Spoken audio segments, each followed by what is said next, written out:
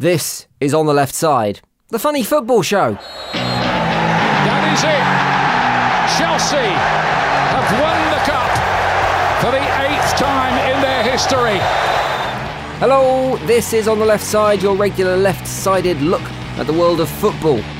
This is the podcast that pokes fun at the game, shuns stats for smiles, and wonders exactly how pissed off Prince William was that his little brother decided to get married on FA Cup final day. Let's do this. In an event as predictable as a Gary Lineker match of the day pun, Manchester United took on Chelsea in this season's domestic grand finale, the FA Cup, and played out the 100% expected 90 minutes of turgid, boring, mind-numbing football that Conte and Jose seem to cherish so much. Ah, the magic of the FA Cup.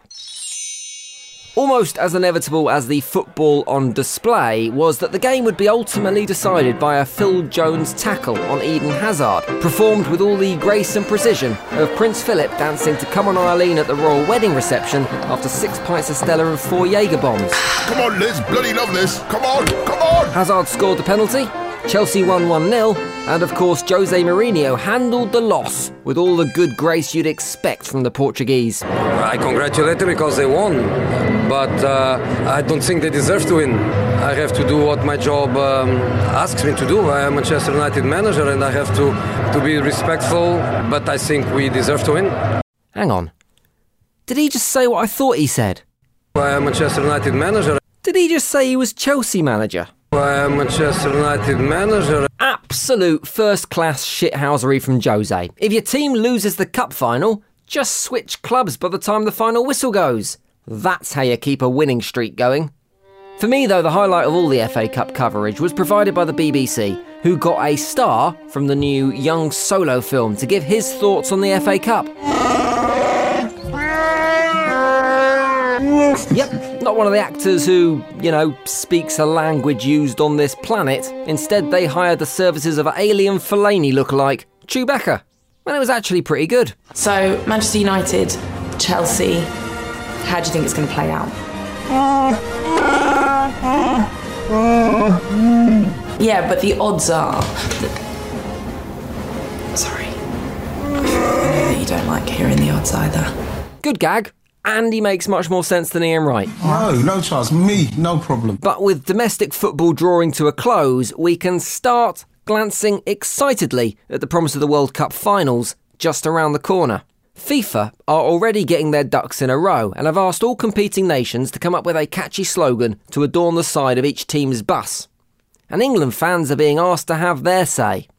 There have been some spectacularly crap examples in the past from varying nations of this.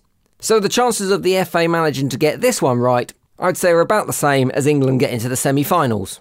Slim to none. Last time out in Brazil, a country with the rich footballing heritage of Argentina only managed the weak Argentina. Not just a team. We are a country. I guess even though it misses the inspiring level by some mark, it is factual.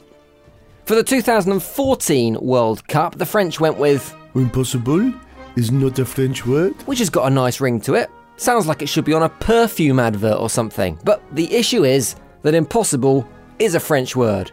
Impossible. It's literally the same word, but said with a bit of a French accent.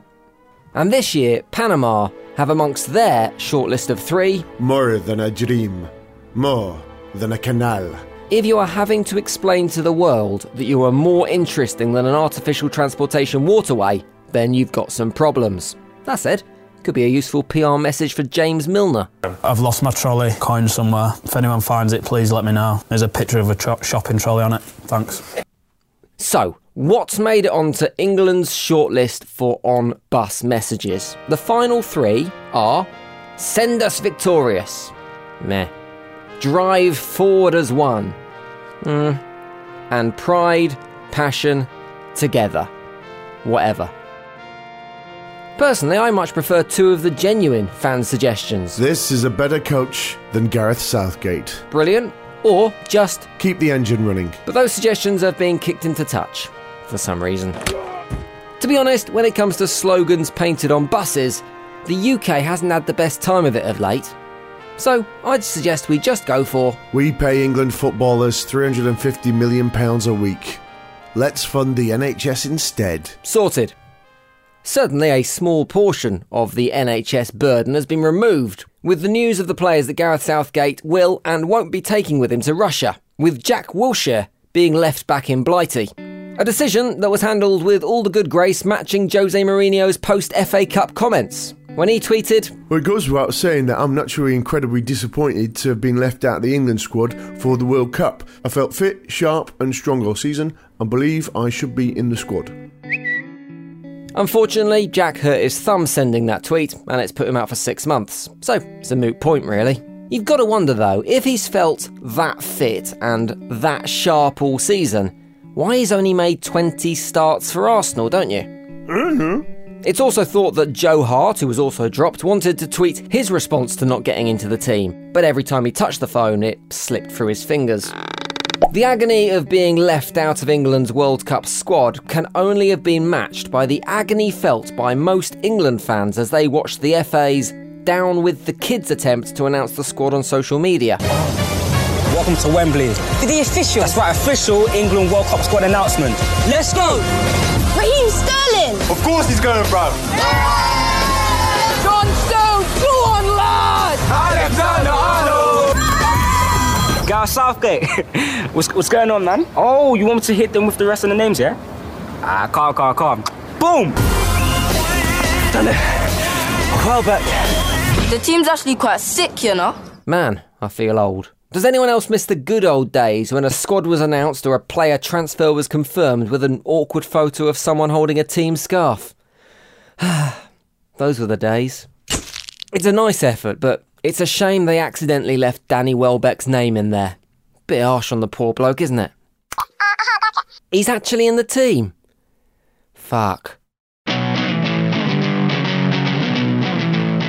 If you are as excited about the World Cup as us, yes, I know we hide it well, then you're going to want to stick with On The Left Side, because we have one more regular show to go from this season. That'll be after the Champions League final, and then we are back for the great big footballing centrepiece that is Russia 2018.